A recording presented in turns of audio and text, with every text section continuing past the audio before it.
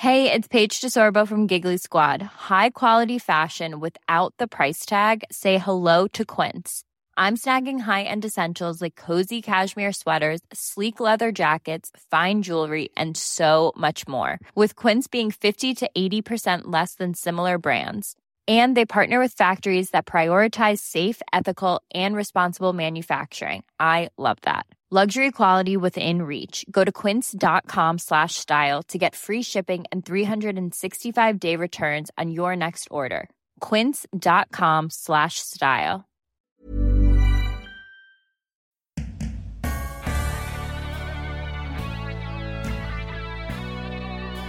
I think there's going to actually be massive change that will come out of this current crisis. It's not just technology, but it's just also how people are relating to each other. I think we're entering into a space where there is a whole new conversation to be had about the sort of world that we want to live in.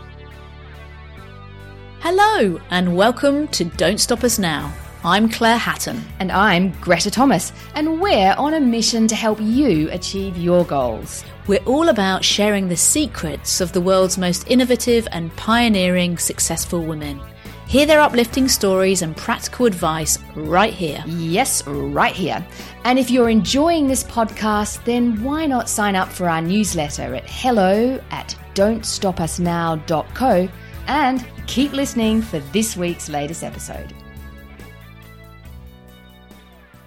This week on the show, we're excited to introduce you to Deanne Weir, a former media lawyer and executive turned producer, investor and company director. Sounds so cool. Deanne started her career as a corporate lawyer in Australia and spent years in the telco and television sectors. She became one of the most respected executives in the broadcast industry in Australia and New Zealand. Indeed she did. And in 2012, as a member of the senior leadership team and a shareholder of Ozstar, an Australian cable TV company, she played a key role in the sale of the company. The capital she personally earned from the sale gave Deanne the opportunity to start her own investment company and start a whole new career. And today, her company, Weir Anderson, invests in entrepreneurs and storytellers to help them change the world, particularly in the broadcast and entertainment industry and the social sector. She's the chair of 3 startups, including one in data analytics and one in AI, as well as supporting not-for-profits as chair of the Sydney Film Festival, the Grata Fund and Global Sisters. In this conversation, you'll learn how Deanne's upbringing in a regional town in Australia shaped her desire to change the landscape for women, what she learned as an investor when 3 of her investments failed, all around the same time, why Deanne thinks there will be massive change after COVID-19, and the type of conversations we need to be having about the world we want to live in, and ways we can all personally make a difference in society and affect change. And it really feels like we need that these days. So without further ado, enjoy this conversation with the driven and passionate Deanne Weir. Deanne Weir, welcome to Don't Stop Us Now. Thank you, ladies. Great to be here. Yeah, it's fantastic to be talking to you. And you're sitting somewhere in a suburb in Sydney, aren't you? I am. I'm looking out at my lovely front garden here in Glebe, and the sky is blue and it's a glorious day. Yeah, aren't we lucky? Very much so. Now, obviously we're living in crazy times. How have you been going during this time? How's it impacted you? Well, look, I work from home anyway, so that part of it isn't so weird for me. Although now I'm having to share the bandwidth with my husband, who's now working from home. So that's getting a little tense every now and then. But look, I'm very, very lucky. But it is just a stressful time for everybody. And I think it's just important to try and keep reaching out to everyone and making sure that everyone is doing okay. Yeah, absolutely. And you're the chair of the Sydney Film Festival, aren't you? So that must be having a really big impact on the arts. Yes, look, across the entire creative sector, really, I think we were one of the first sectors to really be impacted, anything live or large gatherings. And, also involved with a television production company. So, we've had to shut down production. But at Sydney Film Festival, which normally happens every year in June, we had to cancel the festival this year for the first time ever in nearly 70 years. And that was heartbreaking. But from lemons, we're trying to make lemonade and coming up with some online opportunities to share the love of film and the story of film. There's lots of innovation that's happening, which I think is quite exciting. But what's most concerning, I do think, across the creative sector is that so many people who are involved in the arts and creative work are very much gig economy workers, and they are very vulnerable to this crisis in terms of their income. And a lot of them have just lost a year's income in a matter of weeks. Yeah. And that's something I think we need to prioritise as a community going forward. Yeah, absolutely. Couldn't agree with you more. Deanne, a question that we like to ask all of our guests, which sometimes can be difficult, is if you had to describe yourself in terms of what you do today in a few sentences, what would you say? Yeah, look, it is a great and rather tricky question. I really spend most of my days working with either companies that I've invested in and working with the entrepreneurs who've started those companies and just helping them do what they do and sort of realise their vision and their dreams. And I also am involved with a number of not-for-profit and cultural organisations. And in a similar way, I work with the CEOs of those organisations where I'm either the chair or just involved in that organisation and essentially helping those organisations do what they do. So I do a lot of brainstorming, a lot of advice giving. I do analysis of investment from my own investment company point of view. But I talk to people a lot and I love it. And I love getting energy back from the most incredible, innovative people that I have such a privilege to work with, whether they're in for-profit organisations or not-for-profits. They're all out there trying to do something to make the world a better place, and it's just a privilege to be able to play a role in helping them achieve that vision. Yeah, absolutely. And we'll come back to all of that work that you're doing today, because it sounds as if it's sort of the culmination of your passions and the things that really fire you up. But before we do, I'd really love to go all the way back, if that's okay, all the way back to northwest Victoria in Australia, where you grew up in a regional town. What was your childhood like? Look, it was fabulous. I mean, it was a small country town and I was very lucky. My family, my siblings and my best friends, they always have been and they still are. But this was the 70s in regional Australia and early 80s. And, it was a town that, whilst there was a great sense of community and a lot of love, there was also a lot of very strict attitudes about gender roles. It was, frankly, a pretty racist place. I like to say if, growing up in Horsham in the 70s didn't turn you into a feminist, then nothing would. And I got some pretty clear messages early on that girls were meant to do certain things. And my own mother, who was a really intelligent woman, but was, forced to leave school at 13 because from her father's perspective, why would you bother educating girls? So a lot of that really fed into my own views about, what I wanted to be able to get out there and do something in life and not be restricted because of my gender or the fact that I grew up in a country town. When did you sort of kind of go, hang on, why should it be like this? I want it to be different. Well, look, one of the luckiest things in my life was I sort of fell in with a bunch of girlfriends at high school who their parents were all professionals in some way, whether doctors or lawyers or whatever. But the relevance of that was that it was assumed for them that they would go to university. Whereas for me, that was something that hadn't even really been contemplated.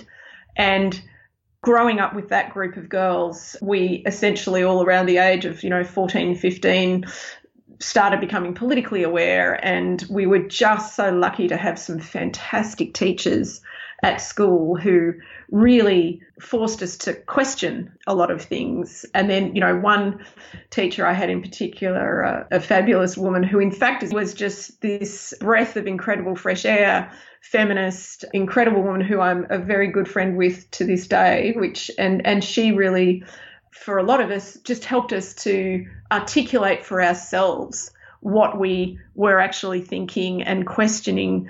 It was such an exciting time to be at school with those incredible group of young girls, and we argued and we questioned and we contemplated the future of the world. We're still friends many, many years later. How amazing. Like, what a sliding doors moment, that you fell in with that particular group of girls versus another, and then that you got that particular teacher at the formative age sort of around 14, I'm guessing, and a feminist was born, if I'm sort of not being too presumptuous there. Oh, definitely. Absolutely. A feminist was born, and yeah, it was a great childhood in all of those ways. And what made you want to study law at university?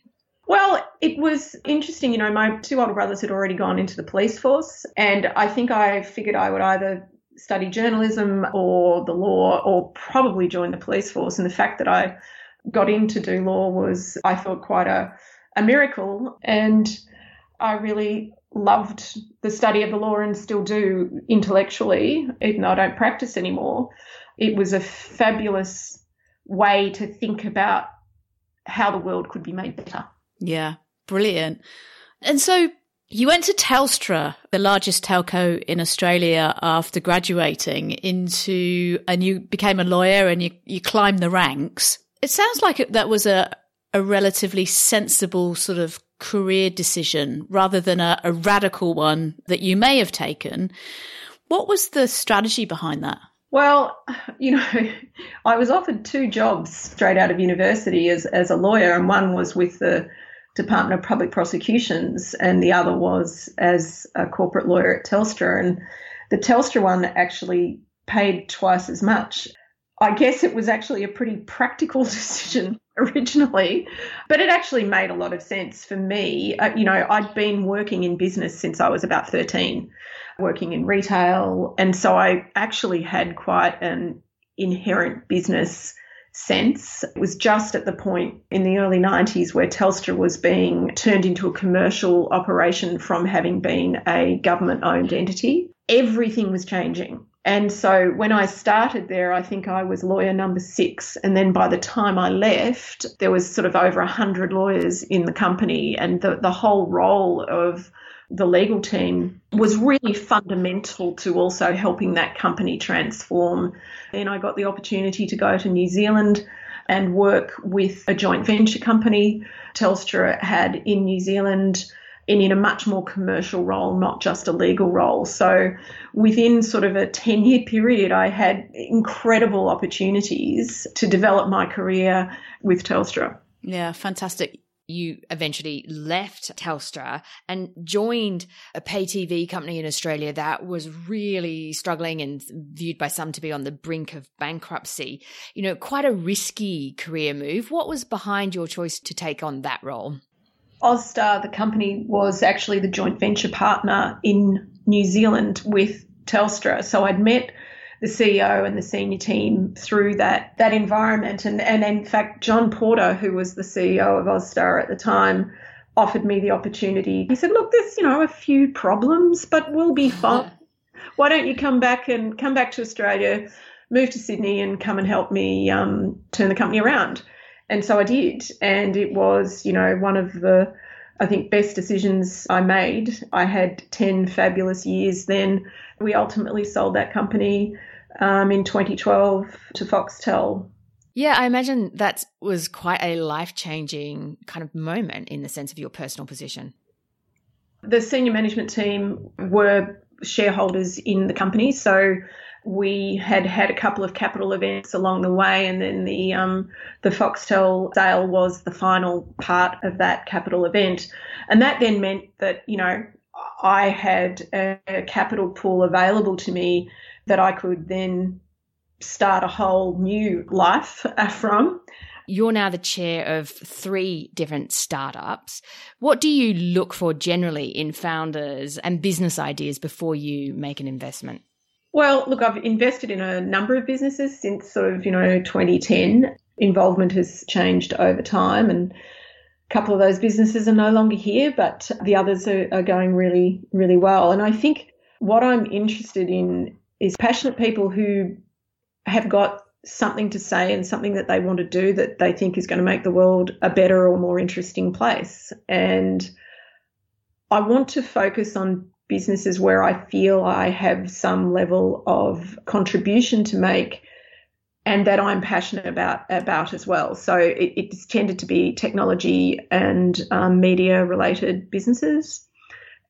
I just really identify with people who are sitting there and saying, I know exactly where I want to go. I know what I want to do.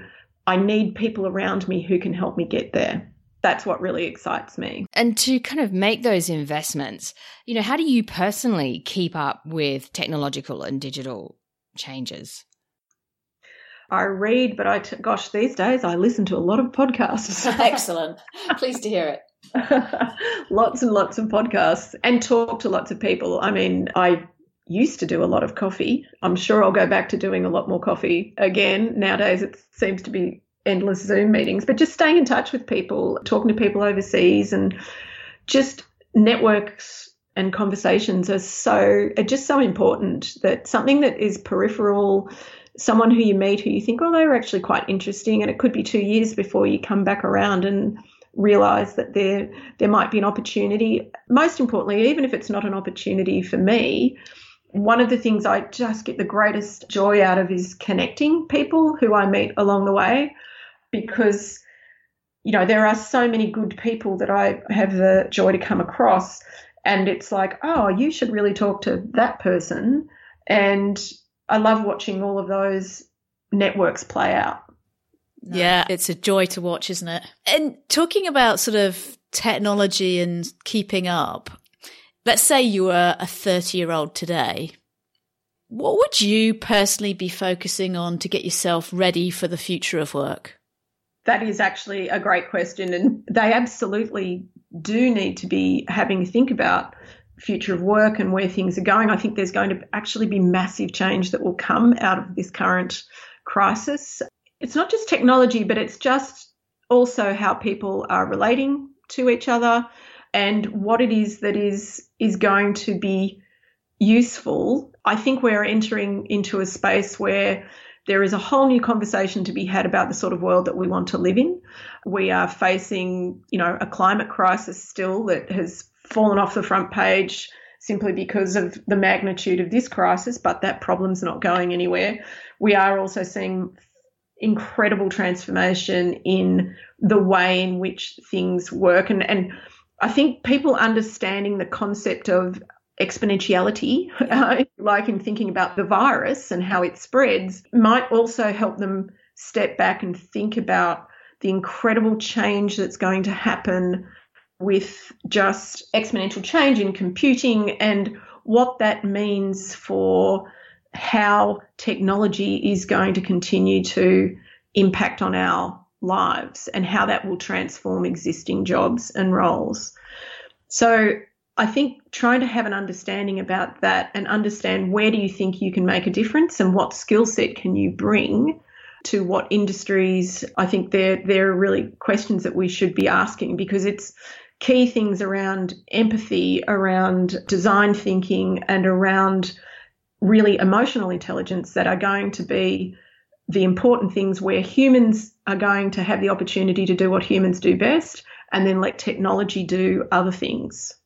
Yeah, and also just how humans need to be very involved in creating the society that we want and not allow the technology to create the society. Exactly right. There is no predetermination around what that future looks like unless we let that happen. And I think that's a really important moment for us right now, that we need to be very careful that we don't just use yesterday's solutions to try and deal with the incredible disruption that's happened in the last 3 months.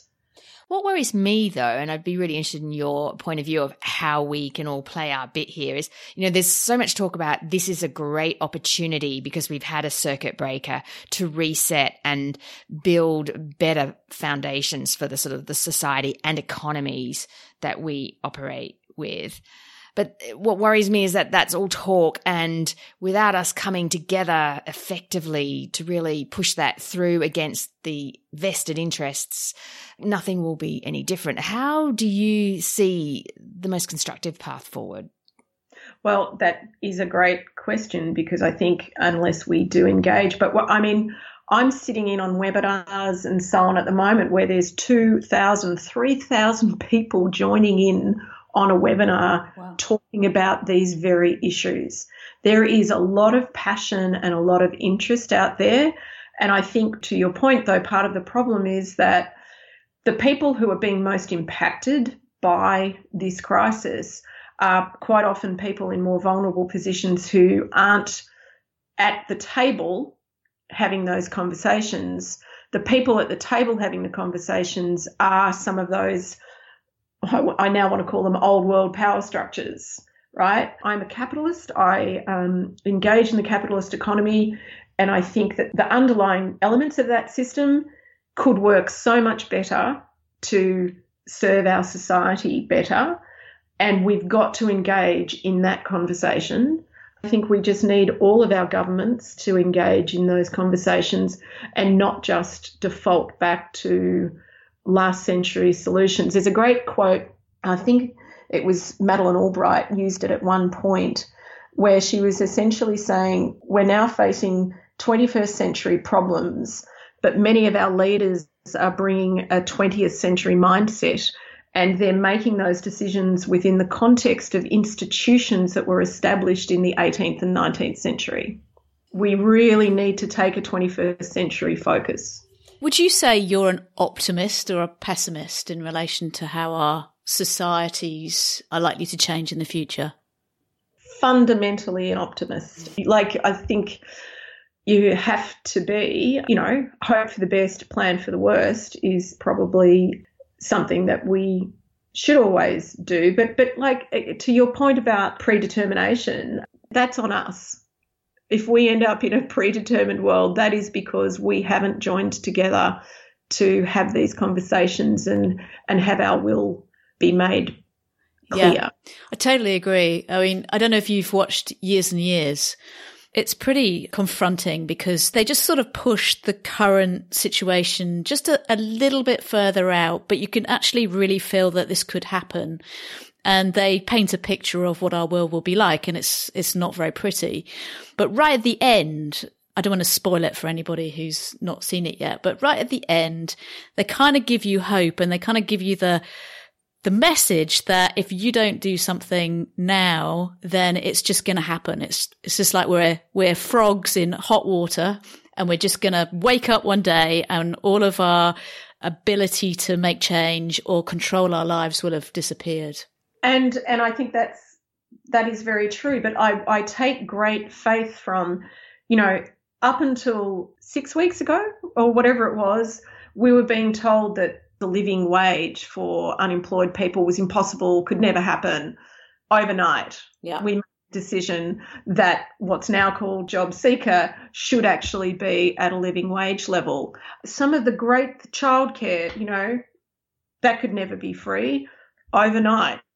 A decision was made that we could do it. We can make fundamental change if we prioritise people and making a better society. The conversation that we need to have now isn't about, let me pull out from the bottom drawer my corporate tax reform proposal. What we need to pull out, not from the bottom drawer, but, from a collective conversation is, okay, we've had this short, sharp jolt. Well, not so short, perhaps. So short. Yeah. Right. Very sharp. Very sharp. And we know that the world in front of us is actually going to be fundamentally changed. So let's actually come together and ask ourselves some questions about what sort of society we want to try and rebuild from this. I don't think that it's that hard a conversation. And instead of saying that, oh my gosh, the government debt that they've taken on is going to be a burden for future generations, perhaps we could see it as an investment in creating the world that we could actually be, because we know that we can build a better world. Yeah, that's a really nice way to think about it. If you were one of our listeners, probably sitting here listening to this conversation, but wondering what they can do personally to make a difference and make a change, what would your advice be to them?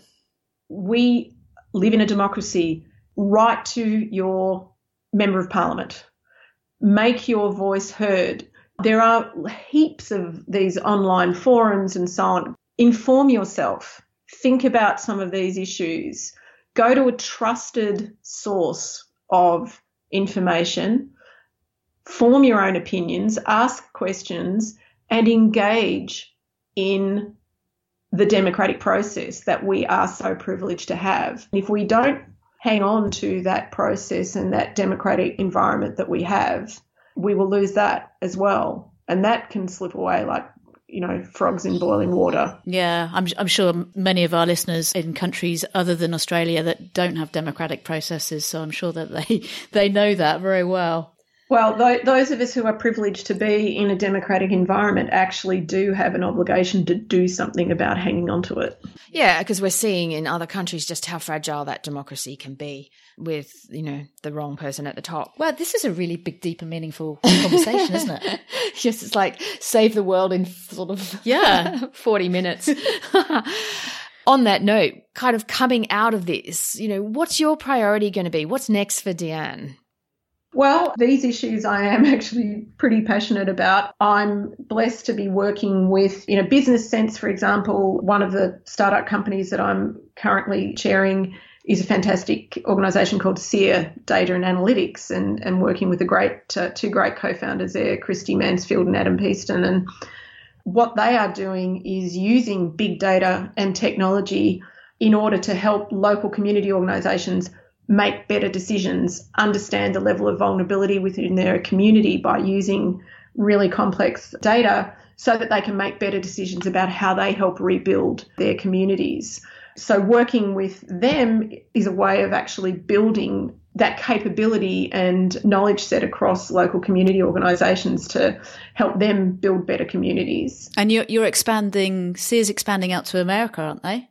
Yes, we only commercially launched in Australia in October, but we will be moving into the US later this year. So there's some huge opportunities there, I think, to bring that technology out to the rest of the globe.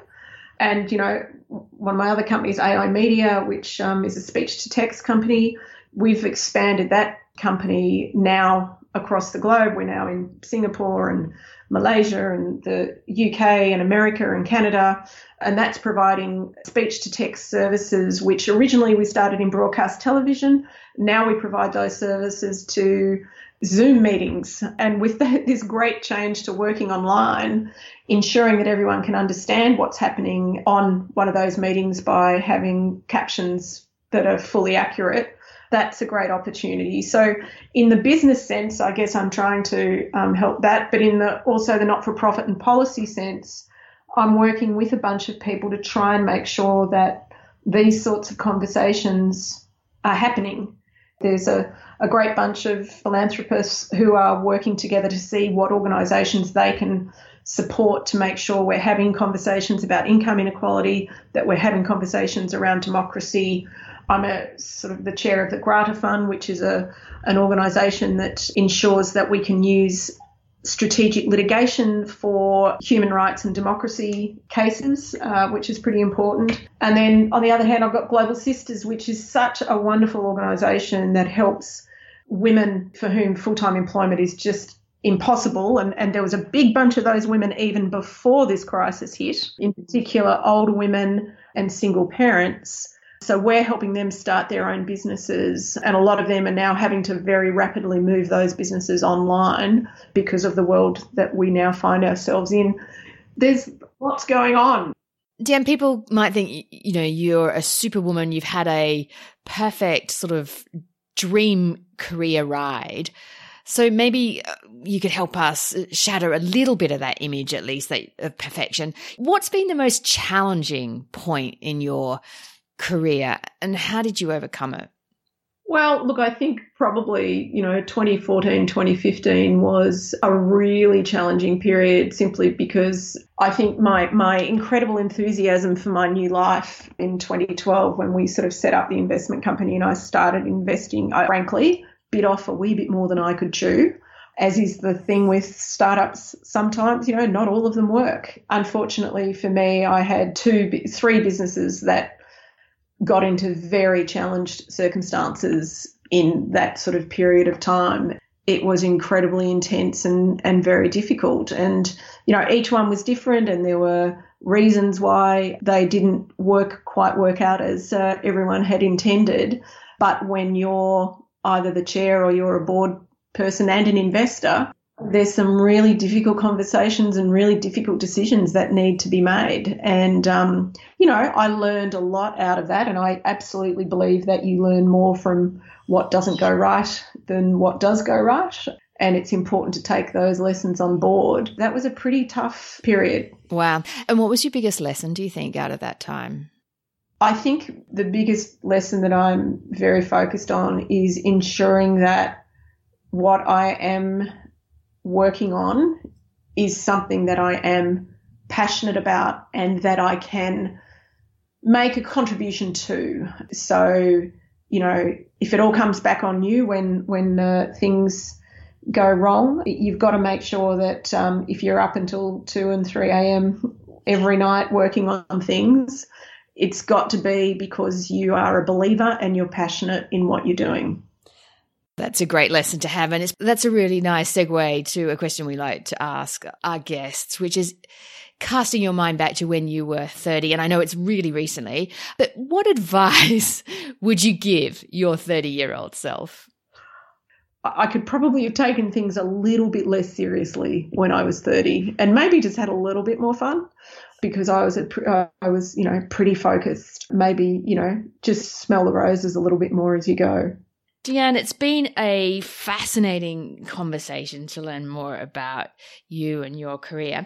If listeners wanted to find out more about you briefly, and we'll also can put links up to companies that you'd like us to on the show notes page for this episode, but, you know, where should they go to find out more? Well, I do actually have a website, which is just weareanderson.com. I have a blog section up there that I'm trying to use this period to do a bit more blogging. And yes, so weareanderson.com, and then that kind of tells you about all of the different businesses. But the weareanderson.com gives you a good summary of everything. Fantastic. And that's Weir, W-E-I-R, Anderson, with an O-N at the end of Anderson. But we'll put that on our show notes page too. And that just leaves me to say thank you again for a fascinating conversation, and we really appreciate it, and wishing you all the best for when we get out of this crazy coronavirus time. And here's to all of us working and doing our bit to build a better world. Great to talk to you. Thanks. Fantastic. Thanks, Deanne.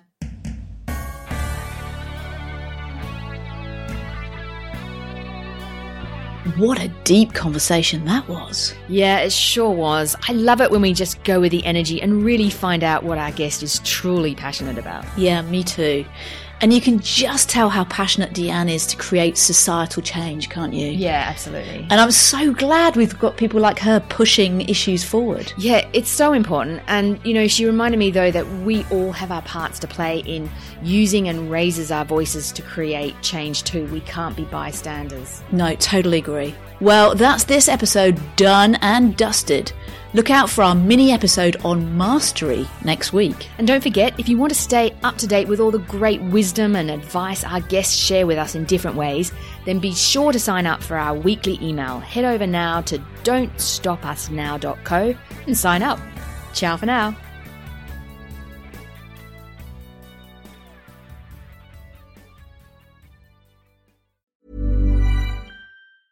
Even when we're on a budget, we still deserve nice things.